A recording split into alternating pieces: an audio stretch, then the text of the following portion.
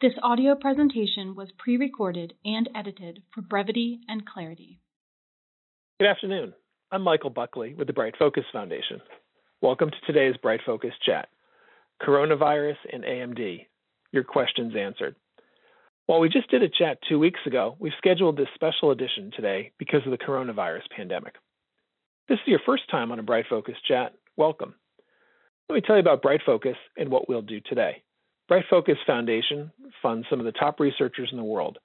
We support scientists who are trying to find cures for macular degeneration, glaucoma, and Alzheimer's. We share the latest news from these scientists with families that are impacted by these diseases. We have a number of free publications and plenty of materials at our website, brightfocus.org, that offer tips on how to live with diseases such as macular degeneration. Bright Focus Chats are one way of sharing this information.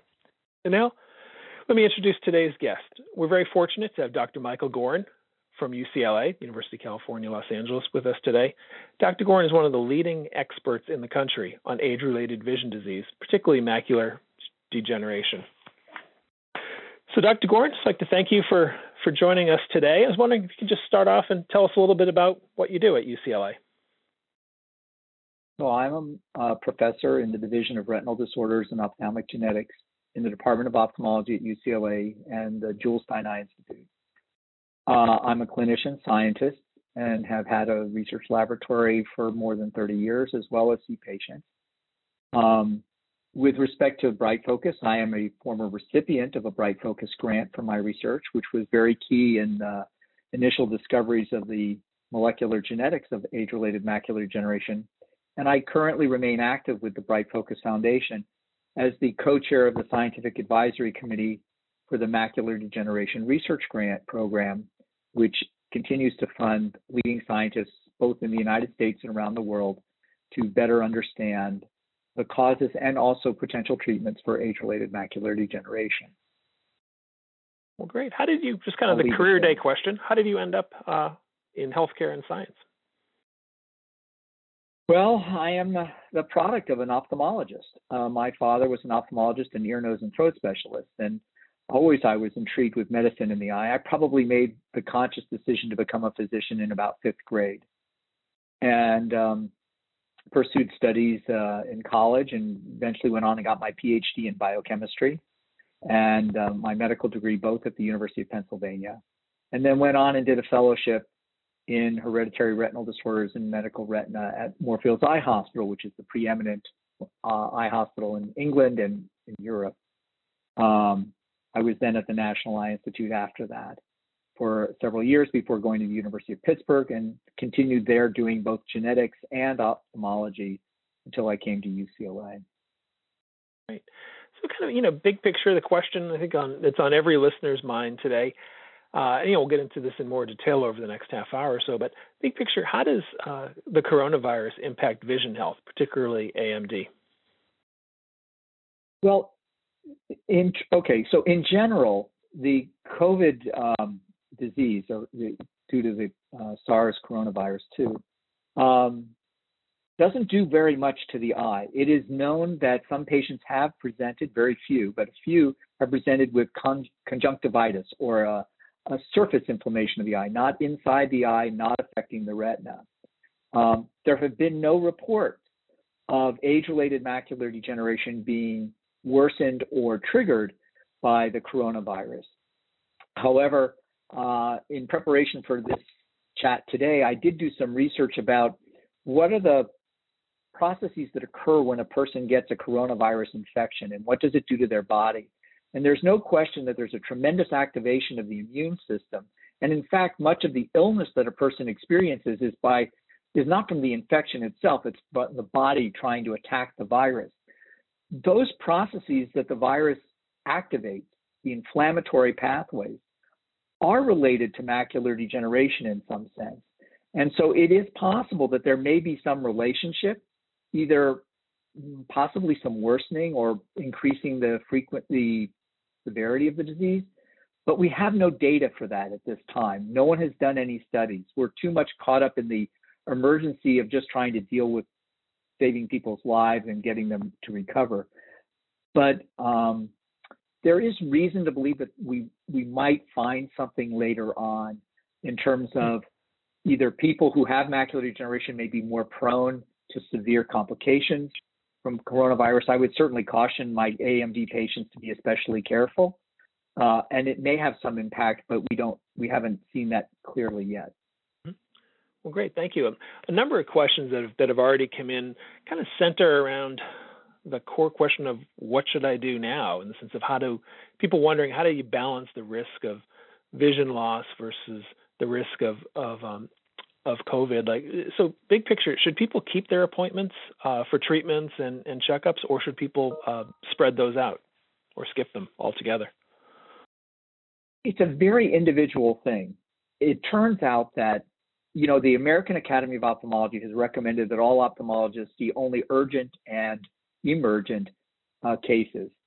Personally, at the UCLA, we are keeping all of our clinics going, and we have pushed those patients who are being seen every 6 months or a year to longer term follow-ups. However, for all of my patients, certainly who are being treated for age-related macular degeneration, anybody who's being seen at an interval of either every 4 months or more frequently, we are still seeing them, because that frequency of visits, 3 to 4 times a year, is done for individuals who have fairly active disease or are under active treatment. Many patients receive injections monthly. And for those patients, the decision to defer an injection or not, or to defer an evaluation to see if they need an injection, is really dependent on a lot of factors. And I've actually encouraged my patients to contact us and speak with me personally through telephone or video conferences to decide whether or not it's important enough for them to come in.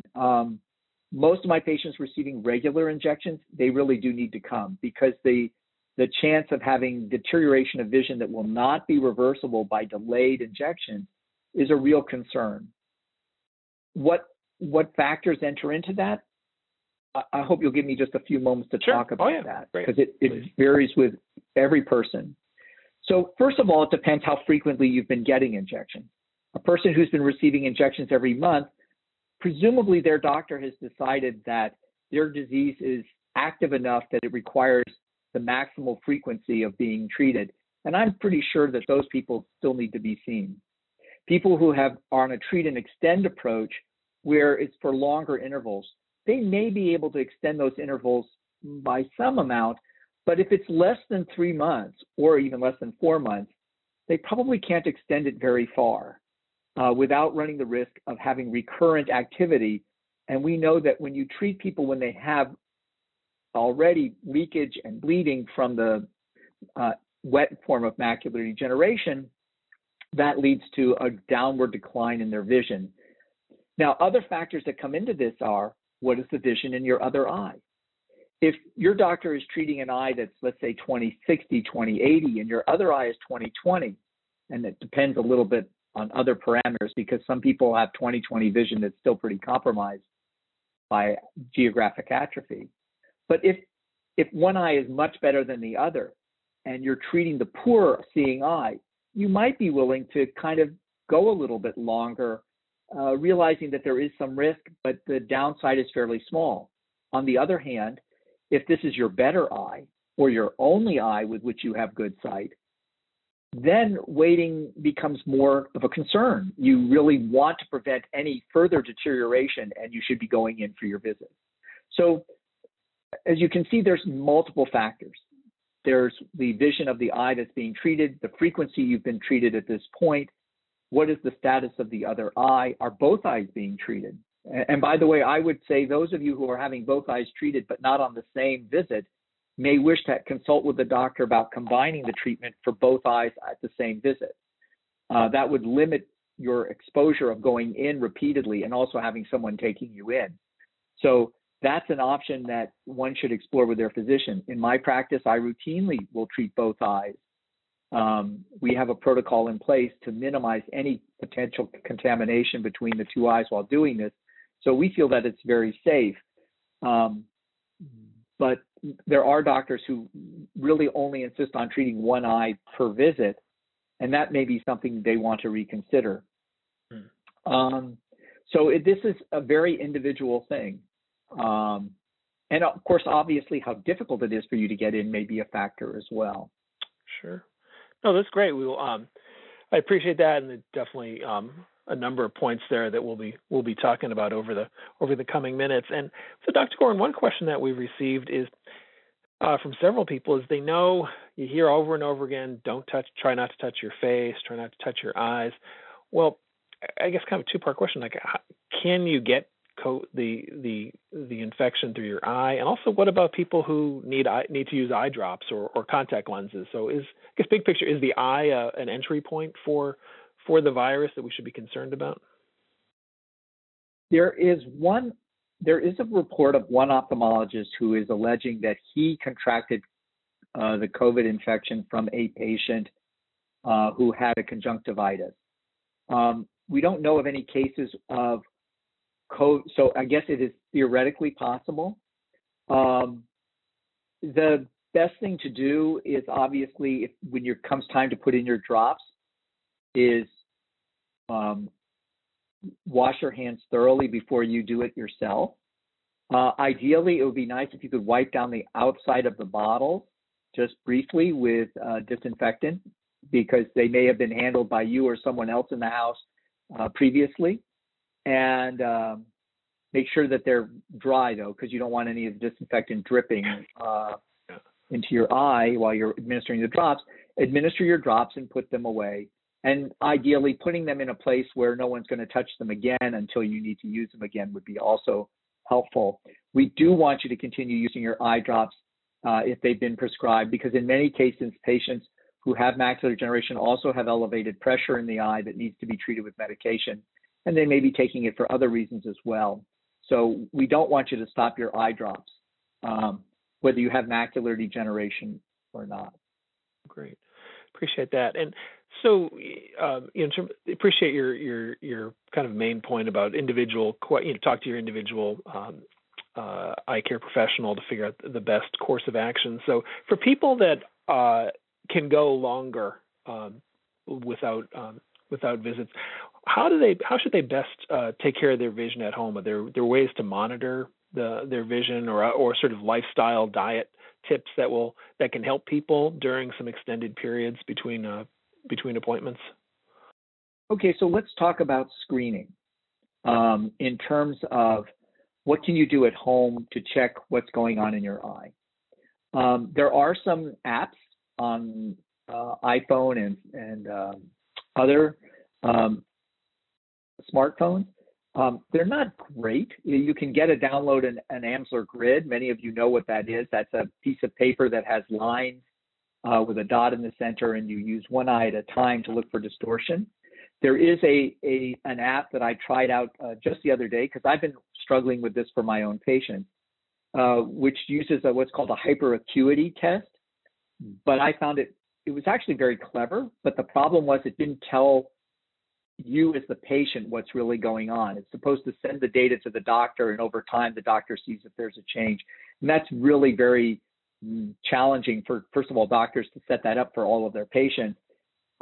There is a device which I don't think you'll be able to get in the short term, but we probably should be using more, called Foresee, F-O-R-E-S-E-E, which uses a hyperacuity measurement technique. It's a device that sits on a countertop, and it actually runs you through a test to see if there's changes in your vision. But for most of us, I would say, here's the best advice I can give you. You want to have a situation where you are pretty routine, where you're sitting where you watch TV or some other thing.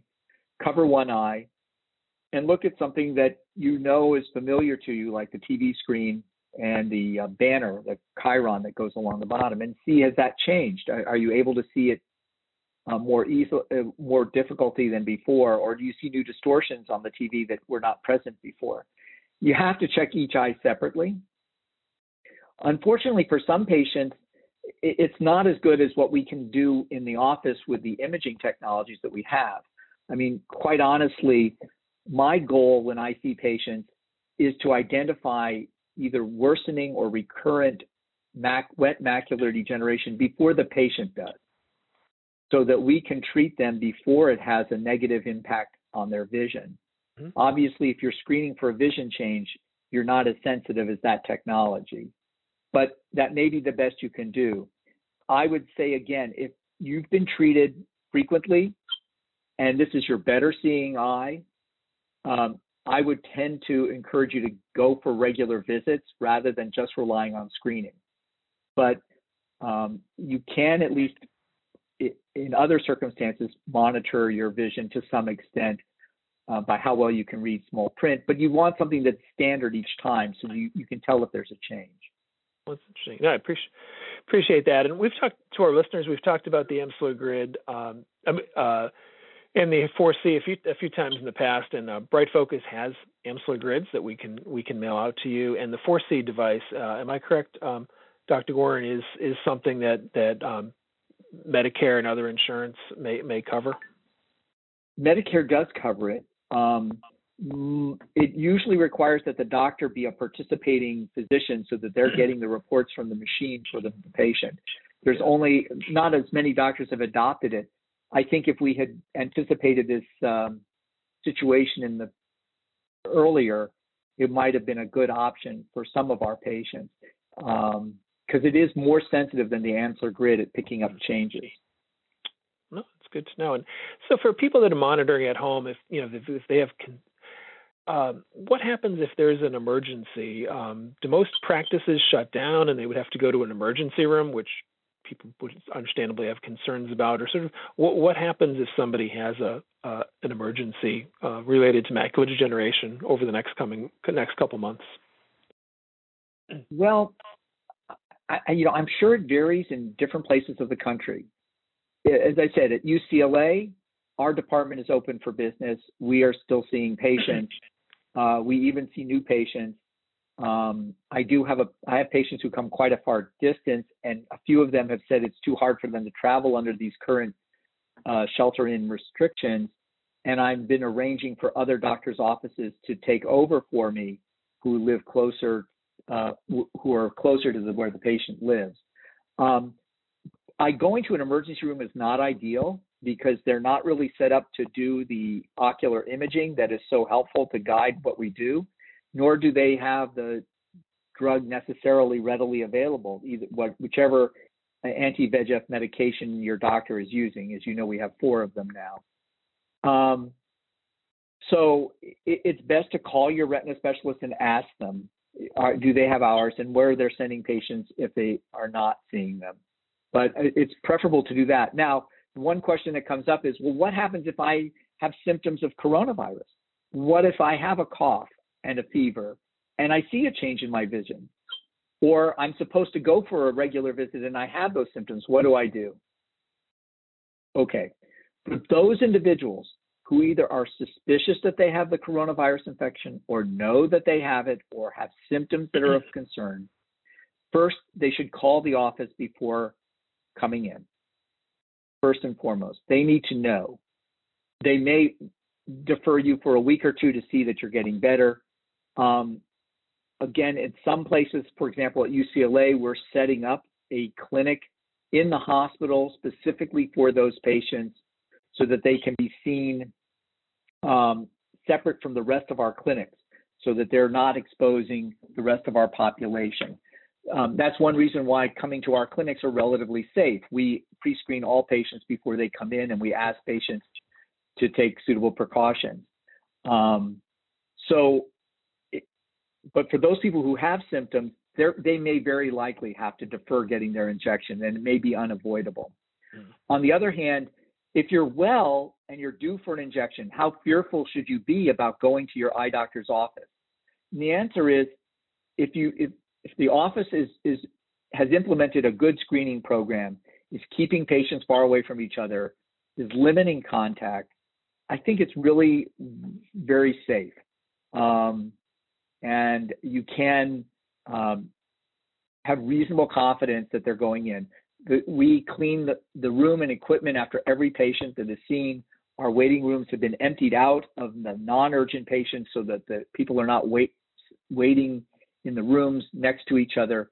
We try to room them as quickly as we can. we get the tests done and the treatments done much faster than we usually do. I know many patients complain about how long they spend in an eye doctor's office, and that's partly because we do so much when we see a patient. But because we've reduced our volumes, many of us have been able to streamline that process and keep the visit times fairly short. Well, that's great. That's a lot of reassuring details for our listeners. And Dr. Gorin, earlier you mentioned telemedicine, and I think for many Americans, that's not something they have a lot of experience with. I was wondering, could you tell us a little bit about how telemedicine works? How does the patient participate? Is this something from a cybersecurity and HIPAA standpoint is safe? Just tell us a little bit about what it is and how it works. So telemedicine generally involves using both video and audio to communicate with the patient and to be able to transmit both physical findings that the patient has as well as engage in a dialogue with the physician. The challenge in ophthalmology is that we obviously often we rely very heavily on high-tech imaging technologies to look at the retina for macular degeneration to make decisions about treatment and the like, and we can't do that by telemedicine. I've actually used telemedicine for a couple of years because I use it routinely for my patients who have genetic eye problems and we're doing counseling.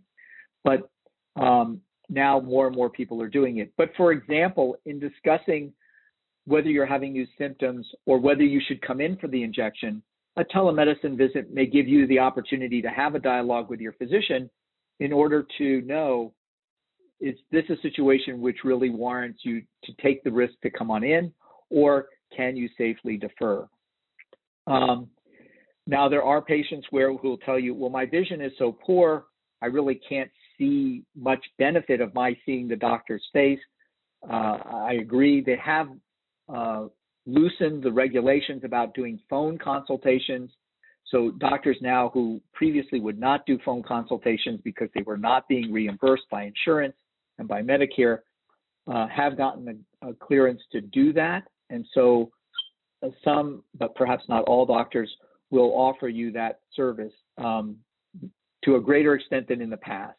I mean, presumably you're always able to talk to your doctor, but I don't think many people realize that that's a time and effort that is not generally paid for by Medicare or insurance. But that has changed under this current epidemic. Yeah. Does somebody need to have an app or anything on their phone or computer in order to do telemedicine from a patient? At UCLA, you do. You have to be subscribed to the My UCLA Health. You have to have gone through a consent process, and you have to basically use either a computer with a camera or a smartphone in order to do this. There are instructions that are provided prior to the appointment by our staff, and I'm sure that there are other centers do this as well. Now, do all doctors' offices offer this? I don't know. It's actually easy enough for people to set up by other conferencing measures, such as Zoom. Actually, UCLA uses a version of Zoom built into the electronic medical record system. But that, again, different doctors and different offices operate with different platforms. And you have to find out what they offer. You can't just assume that you'll make an appointment and it'll be 1, 2, 3. You have to. That's one of the challenges. It requires a little bit more tech savvy than many of our older patients are used to. Yeah. No, these are one of many challenges people are facing. But I appreciate you kind of walking through how that works. And just turning to the topic of just vision health in general, we've all tried to get the message out that Americans should have a very regular, perhaps annual, comprehensive eye exam.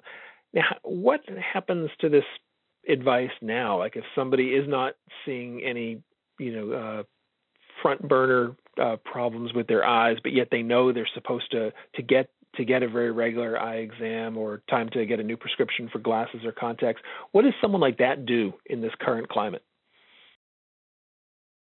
Those are the patients that we are encouraging to defer coming at this time, partly to reduce the volume of load in our clinics and lessen their exposure, as well as ours, quite frankly.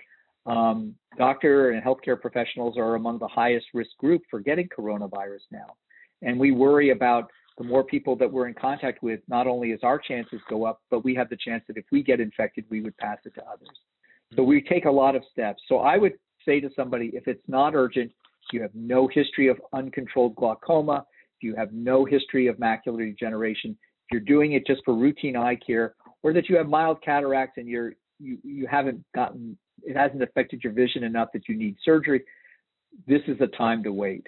And I would tell you, just call the office and make an appointment for several months from now till we get past this really terrible time.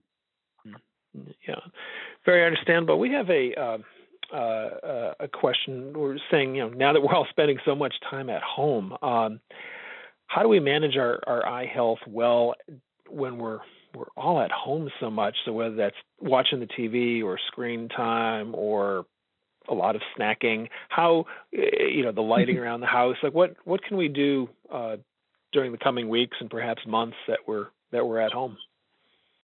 Well, for age-related macular degeneration, this is a complex condition that's partly caused by a combination of genetics and lifestyle, diet, smoking exposure. So obviously we want people to continue to eat healthy. Those who are taking the AREDS2 supplements for macular degeneration, which is recommended for whether it is wet macular degeneration or dry, we would encourage you to continue taking those. We want you to have a balanced diet. It's hard to exercise, but if you can find some way to do things either in your home or take short walks outside with social distancing away from people, that is healthy. All things to maintain your mental status. In terms of whether or not you should limit your time on visual devices or reading, there is no evidence that macular degeneration is worsened by using your eyes. And the analogy I tell people, it's a little bit like having your TV on. Your eyes are on all the time. Now, whether you watch the TV or not is not going to affect how the TV is going to wear out. And similarly, using your eyes to read or to watch TV or to work on your phone or your computer is not going to wear out your eyes. It's not going to damage your retina. So I would encourage you to just continue whatever activities help you maintain your mental health and use your vision as best you can. If you are limited in your vision, so you cannot use those diversions as well, I really strongly recommend that you find other means such as podcasts, listening to music, talking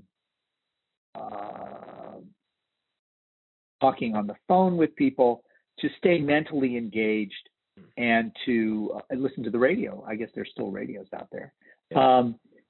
To stay connected with the world, to stay informed, and not just be sitting around doing nothing. Go ahead. Those are great points, I think, for people of all ages. We have a question from your home state of California, and she asks, what happens to macular degeneration research during this time? Does the research on AMD continue, or sort of what's the impact on science of the coronavirus, of vision science? There's been a huge impact on science throughout every disease, every field. I mean, huge resources are going into work on the coronavirus itself to understand why people have more severe disease, whether we can come up with treatments, better diagnoses and things. But basically, almost all other clinical research for other diseases has been very much put on hold or delayed. For example, clinical trials have been very much impacted because we're telling the patients not to come in for their research visit. Enrollment into new studies has been postponed because we can't bring people in. Our research laboratories have been shut down at the university, except for experiments that would be devastating if they were not finished in terms of cost or resources. Sometimes we're in the midst of doing studies where if we stop now, we'll lose everything that we've done for several years. The university has evaluated on a case-by-case basis to decide what experiments can continue, and the rest of the activities of that laboratory are prohibited. So there's been a huge impact. I don't think on the long term it's going to be a disaster, but obviously for those who are urgently waiting for new treatments and things like this, this is going to have some impact in the short term. No, I appreciate that. I think it's a difficult reality. So, Dr. Gorin, before we conclude, do you have before you conclude, one thing, I'm looking at the questions that people have put in, and there's one that I do want to address. Oh, great. Okay. So one person asked about chloroquine and hydroxychloroquine, which is being talked about a great deal for coronavirus. And those who are taking it now, it's a very commonly used medication for patients with autoimmune diseases. And this individual is very much aware of the fact that Plaquenil, which is hydroxychloroquine, can cause damage to the central part of the retina or the macula. And is that a serious issue in this case? We've never found evidence that patients with macular degeneration were necessarily worsened by taking hydroxychloroquine, but we actually try to avoid it because it's very hard to assess. The amount of treatment that they're offering and the duration of using hydroxychloroquine in the clinical trials that are going on is too short a period for most patients to really experience any retinal damage. The vast majority of people who have toxicity from that drug that affects their retina have been on the drug for a substantial period of time and on a sustained dose. And that's not the case for the clinical trials that are going on. So I just wanted to address that since that, great. Yeah, that is a very specific question to the current situation. That's great, and I appreciate it. You hear the name of that medicine tossed around quite a bit in the media, and I think there's people understandably are concerned and cautious. So I guess, kind of on that note, as we sort of wrap up today's discussion, is there, this is such a difficult time, is there sort of one big picture piece of advice that you'd like to leave with all of us and your patients, to not only help us get through, but specifically to take good care of our vision health during this time? I think that it's real, particularly for those who have wet macular degeneration, who are receiving treatment. You understand, hopefully, that even that treatment is extremely effective, but not perfect for everyone, and it has risks. And we've all pretty much accepted that those risks are worthwhile for the potential benefits of saving vision. This coronavirus situation obviously adds another layer of risk, which is forcing you to reconsider how frequently you should be treated and how urgently you need to come in. But it is simply another risk factor. And just like your doctor should be talking with you about whether injections and further treatment is of benefit for you and what are the risks, this is simply another component of that, and you should be able to engage in that dialogue. This is not an absolute stop or a reason for you to suspend treatment. It is very important that we do not lose ground in maintaining your sight going forward. Thank you. That is great advice. And just to conclude, Dr. Gorin, I really appreciate you doing this today and volunteering your time at what has got to be an incredibly busy period for all of you at the UCLA Medical Center. So I think you've really helped all of us come away with a few more pieces of knowledge or a little more peace of mind. So just on behalf of Bright Focus, I really want to thank you for being so generous with your time today. Well, I'm actually very grateful to Bright Focus for what it does in the area of research for MacDegen, but I'm also grateful for this opportunity to be able to reach out to people who I may never get to meet and hopefully give them some good advice. I did, by the way, notice that one individual mentioned that their doctor is not doing OCT scans and only giving injections, and asked what's my office. My office actually finds the OCT very, very useful, and we can do it very non-invasively. So that's one reason we bring our patients in, is to be able to get the OCT scan so we can see whether injections are needed and when the next time they have to come. So I hope that their doctor will reconsider that policy, but we find that is an invaluable tool for preventing vision loss. Great, thank you. And again, Dr. Gorin, thank you so much. You've been very helpful, and I think this will be very informative to our audience during this difficult time. Thank you. All right, this concludes today's Bright Focus Chat. We're next scheduled for April 29th But if events warrant it, we will get back with all of you prior to April 29th. Thank you. This concludes today's Bright Focus Chat. The information provided in this recording is a public service of Bright Focus Foundation and is not intended to constitute medical advice. Please consult your physician for personalized medical, dietary, and/or exercise advice. Any medications or supplements should only be taken under medical supervision. Bright Focus Foundation does not endorse any medical products or therapies.